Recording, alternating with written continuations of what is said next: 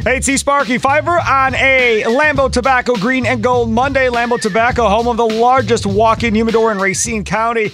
Lambeau knows tobacco, Highway 11, Mount Pleasant. Time to talk about a Green Bay victory over those vaunted Chicago Bears, 27-10 yesterday.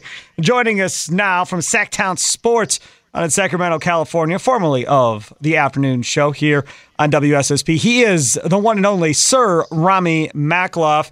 Rami, I guess I put on a Twitter, is this Packers, offense this good, or is the Bears defense just that bad?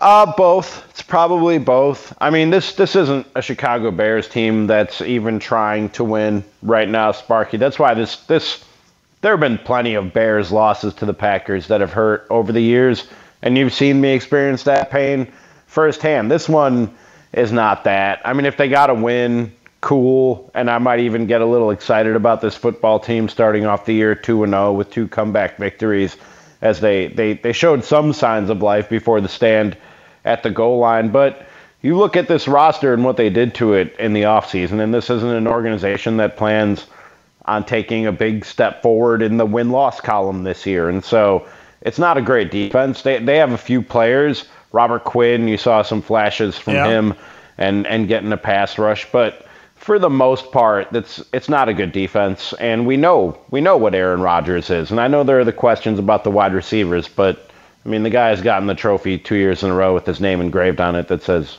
best football player in the world. So I think it's a little bit of both. 55 after the hour, sponsored by Young Express. To hear the rest of that interview here on a Lambeau Tobacco Green and Gold Monday with Rami Makloff. Check it out now at 1250amthefan.com.